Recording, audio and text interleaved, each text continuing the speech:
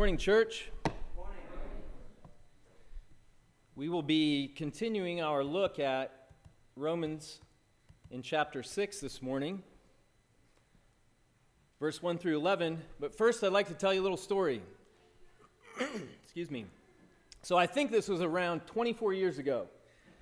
I was younger and leading Young Life in Ohio, and there was a boy named Mike. I'm going to call him Mike for today.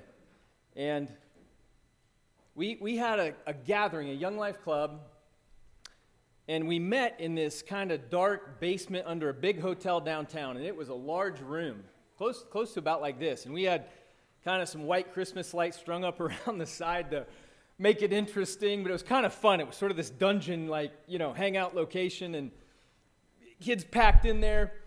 And this kid, Mike, was probably the most notorious sinner in the school, and we were delighted to have him there.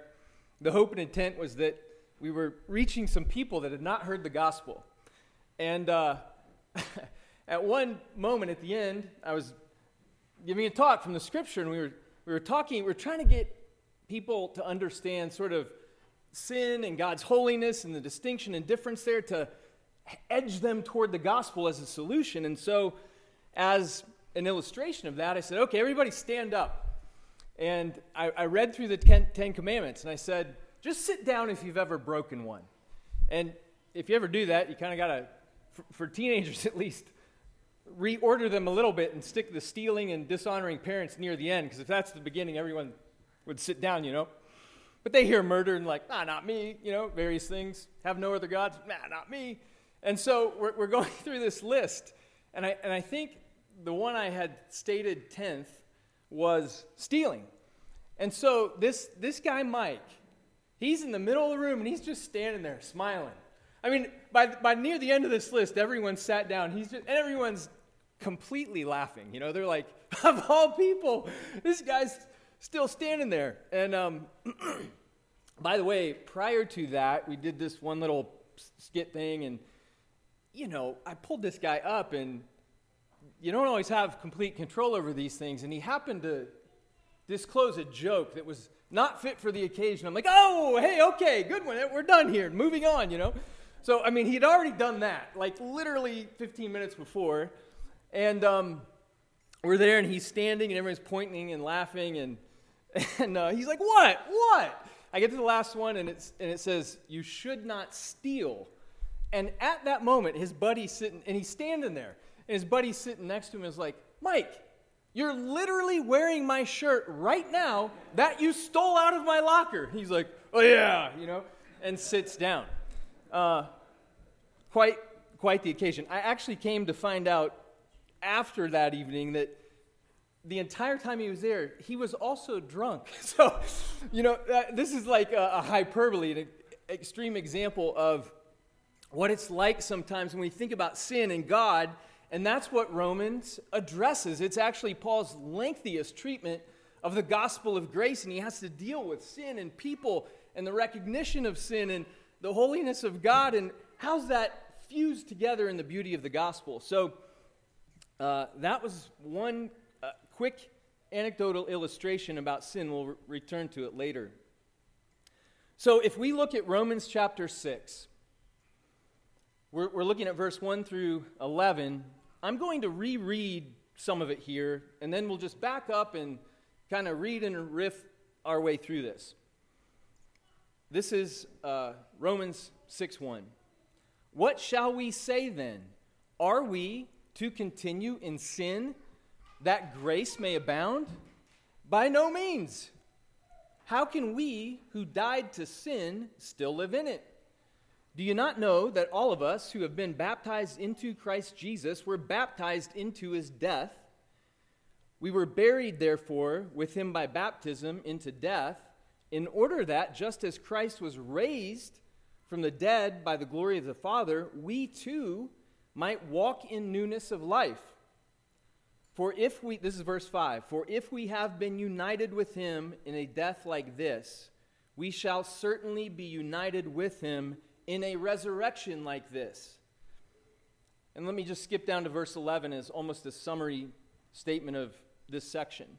So, you also must consider yourselves dead to sin and alive to God in Jesus Christ.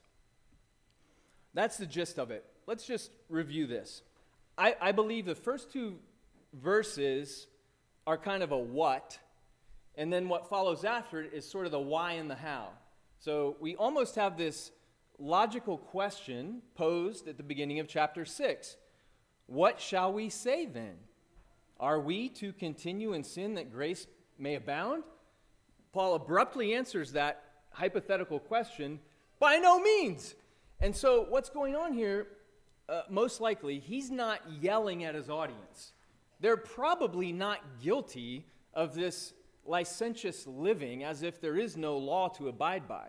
It's most likely that this is a logical question, a bit of a polemic that he's anticipating. So he's writing this letter to a church in Rome. It's a lengthy explanation of the gospel, and he's probably anticipating an objection that would have been somewhat common as this unbelievable good news of the gospel of grace is landing on a people that had a very high understanding of law and obedience, and sometimes that for merit to earn God's favor. So he's inserting this amazing gospel, and it's probably not that people were going, oh, good, great, thanks for that good news. Now I'm just going to sin my life away. Eat, drink, and be merry. Who cares? That probably wasn't as realistic and practical as it was cognitive. They're going, okay, but won't that extend to people just not obeying? It was more of a hypothetical, logical objection that Paul's anticipating. So he's explaining this, and now we get to kind of the why. But let me first give you, I have several statements from John Stott's commentary which I thought were really useful on this passage. And I think here's sort of a thesis from Stott. We must realize that we are now what Christ is, namely dead to sin but alive to Christ. And so as we walk through this, I think that's what we'll see. That's Paul's answer to this objection. Well, gospel of grace sounds good, but won't people just forget about it? But no, the idea is there's such a connection that we must realize that we are now what Christ is. That's a radical statement. It's union with Christ. Remember that buried in baptism. We're in him and he's in us. So that's a shocking thing. And because of that, our inclination won't take joy the rest of our life in forgetting about God as if there's no spirit in us, as if we were not connected and unified with him, and just go on sinning aimlessly, without care. Paul's trying to debunk that notion. So let's look at verse 3. Do you not know that all of us who have been baptized into Christ Jesus were baptized into his death? That's the first part. That's the first part of union with Christ, this baptism into his death. Again, Stott says this, our baptism was a sort of funeral. Yes, and a resurrection from the grave as well. He's getting at this two-part thing that we kind of see. It's almost like a teeter-totter. We understand buried with Christ, but the flip side of that is made alive with him. So yes, a funeral, but also we're in Christ, so there's this resurrection life that's now ours through faith if we have believed the gospel.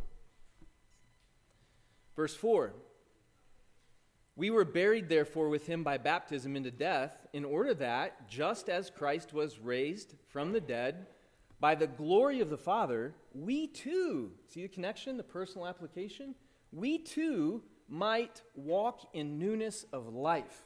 That's the answer to this hypothetical conundrum of a gospel of grace may lead to a who cares lifestyle. No, we walk in, this is so real, we are able now to walk in newness of life. That's the upside of this whole thing. Buried with him in Christ, now, because he's resurrected, that resurrected life is in us. We're not perfect yet, but we have this ability to walk in newness of life, powered by Christ, powered by the Holy Spirit within us. No longer in the flesh alone.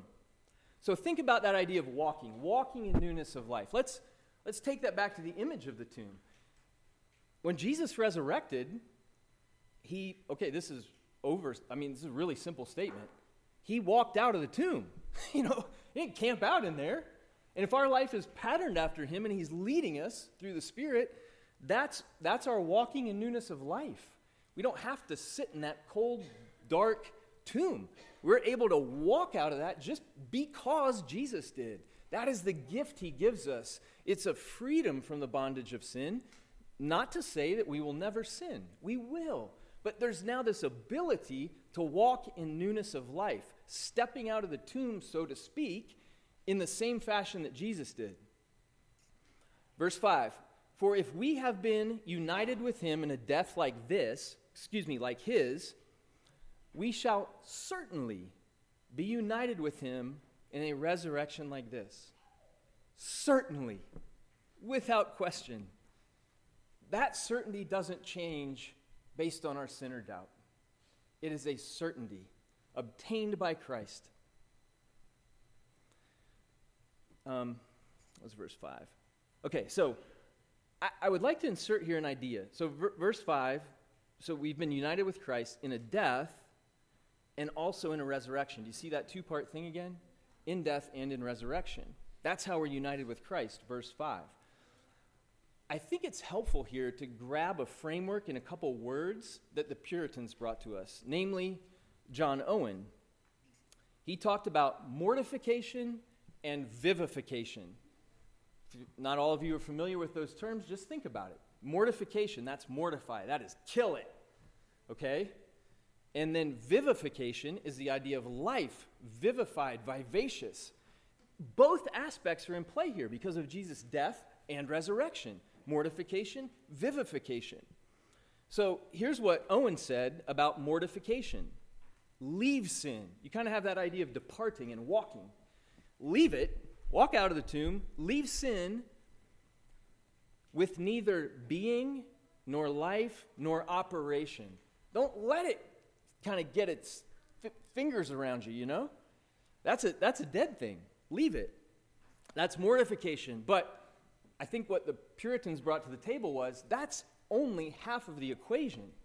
It's not just the negation, the negative aspect. Well, don't sin, hate that stuff, it's dead, remember that. It's also, and then walk in newness of life. That's vivification. Live it out in the joy and freedom to do so.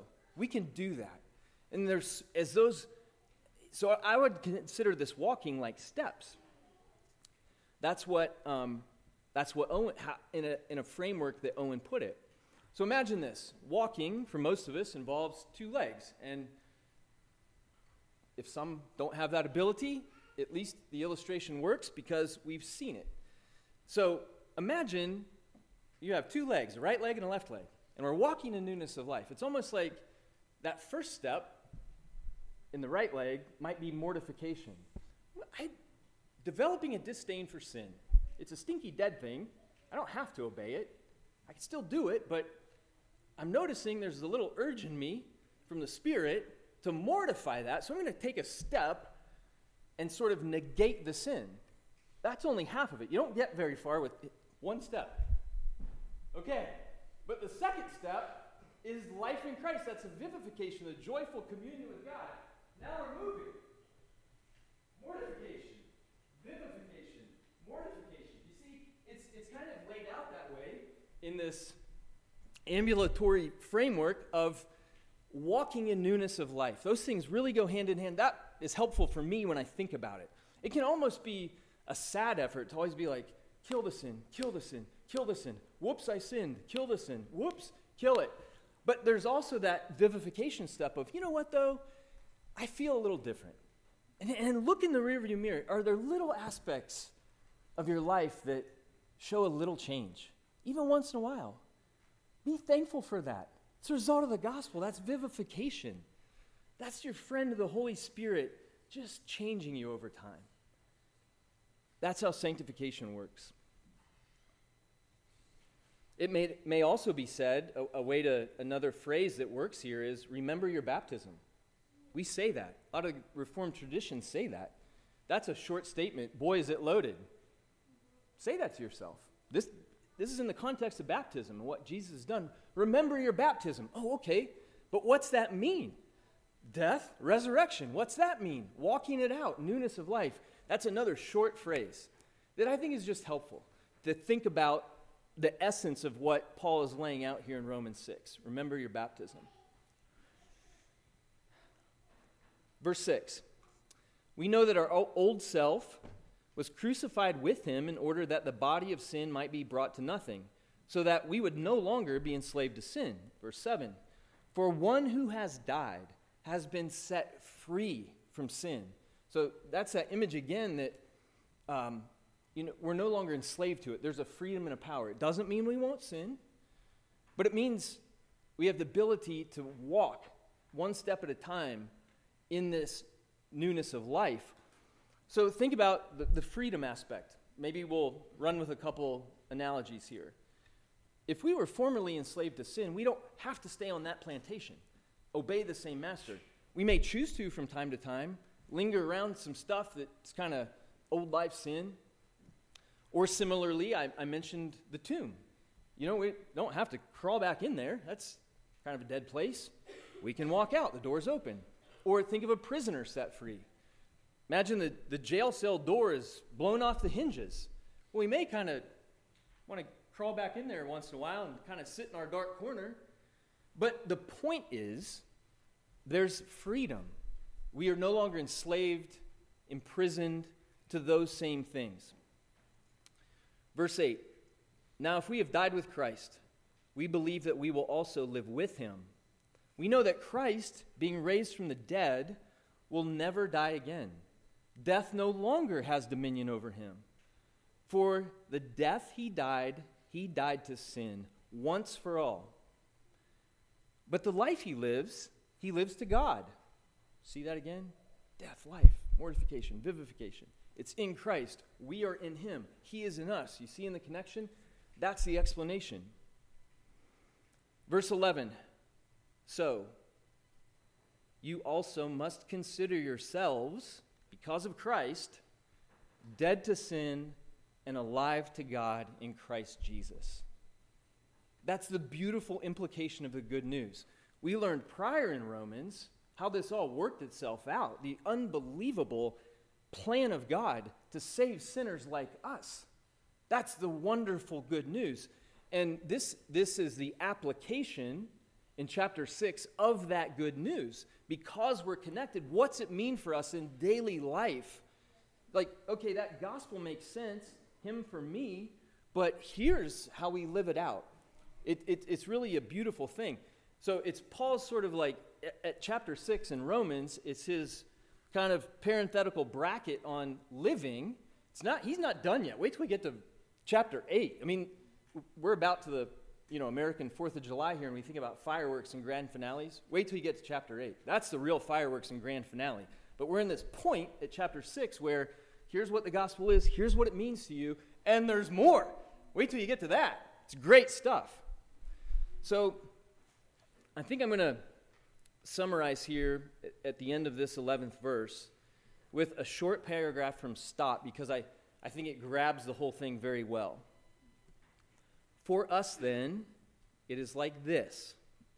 We deserve to die for our sins. And in fact, we did die.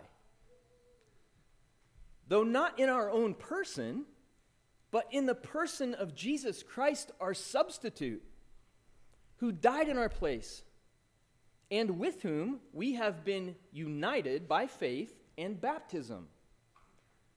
And by union with the same Christ, we have also risen again. So the old life of sin is finished because we died to it, and the new life of justified sinners has begun. We don't have to wait till we get to heaven. It's begun. Your death and resurrection with Christ render it inconceivable that we should go back. It is in this sense that our sinful self has been deprived of power, and we have been set free. That's the truth. Deprived of power, we have been set free. One last analogy. I just sort of thought this one up on the drive here, so try it on for size. But I'm thinking about mortification. Sin's dead, but you can still smell dead things, right? And if you're in old life, that aroma was actually appetizing, every now and then, you're driving down the road and there's a roadkill possum, and it's like, I remember the smell of that. Now, in the new life, we don't eat on that stuff. So imagine like a buzzard eats the roadkill possum. That's sort of like what it was. But the new life is like a soaring eagle over a beautiful, clear stream, scooping up fresh water and fresh fish. And that's kind of us in Christ now, but there's still a part of it's like, I remember those vulture days, But the point is we don't have to. Our appetites actually change. And we see that developing over time. He can change us. And we have the freedom to live differently because of Christ. So let me close. I'm going to return to Mike. You remember the opening story? Notorious Mike? The most notorious sinner, and it just seemed to bounce off of him. There wasn't much conviction, sense of care. But it was about a year later, I sat with him on the steps at Saranac, one of our Young Life camps in upstate New York, and he had just heard the entire gospel. And he sat on those steps and sobbed. And it was different. It wasn't easy for him after receiving Christ, but you could watch the chief of sinners in his culture just come to grips with the fact that vulture life eating on a roadkill is not the life God intended or designed, and there's so much better. So much better. And he just sobbed, and I think it was for two reasons. I think, first, it was understanding. He was the object of God's great affection in this rescue plan where Jesus was his substitute, and it sort of undid him. But secondly, I think he realized that life of sin wasn't his new appetite. It wasn't nourishing. And all this reality kind of came flooding out of his eyes. And like I said, it wasn't easy for him after that, but it also wasn't the same for him. And he slowly grew, and he tripped and fumbled and stubbed his toe, but change was happening. He was free to experience life in Christ that he had never experienced before. And I'll even share this, at the risk of possibly being misunderstood. Several years after that, he called me once out of the blue. He was living hours away on the coast, and said, "I just wanted you to know, I've been growing. I still have that Bible you gave me. I've really been digging into it, and I've recognized that alcohol still has somewhat of a grip on me. I'm in a program, and I'm doing better. And I'm seeing this change." And you may see that as something that almost negates the gospel, but I don't. I see it as an affirmation of real change. His appetite had changed. He was actually mortifying something in his life that he was still returning to, and he was learning to vivify the goodness of Scripture and the Holy Spirit and Christian fellowship, and he was growing. And that's how it goes. That is the potential freedom in Christ that I think I'm trying my best to describe, because it is deep, from Romans chapter 6. In the name of the Father, the Son, and the Holy Spirit.